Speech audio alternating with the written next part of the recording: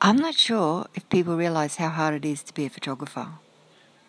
I don't mean that in a negative way whatsoever. I mean, I absolutely love it. But I think people think you just go with a camera, you just hang out, you just take some photos and then you go home and live this life of luxury. It's so opposite to that. I don't know if they realise that when you get home there's hours of backing up, not to mention the hours and hours and hours of editing.